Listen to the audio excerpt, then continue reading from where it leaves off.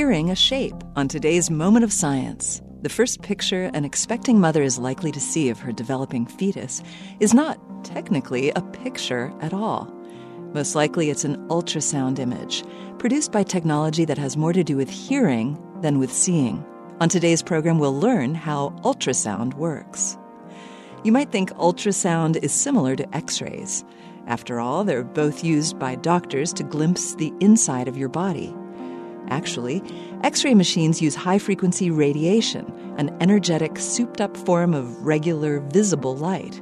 Such X-ray radiation would be harmful to a developing fetus, so that's why ultrasound is used on pregnant women instead.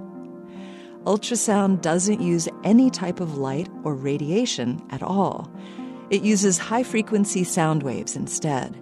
The physician holds a probe to the woman's skin, and the probe sends these sound waves into her body. Like an echo off a canyon wall, some of these waves bounce off the developing fetus and return to the probe. These return echoes are carefully measured for timing and direction, and this information is used to construct a moving image of what's going on inside the woman's body. In addition to viewing fetuses, medical ultrasound can also be used for imaging a patient's bones and organs, and for measuring blood flow through arteries. Ultrasound can even be used as treatment for some types of cancer.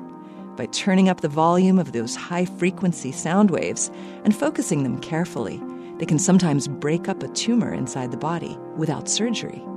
That's quite a lot for this versatile sound-based technology. This Moment of Science comes from Indiana University. I'm Yael Cassander.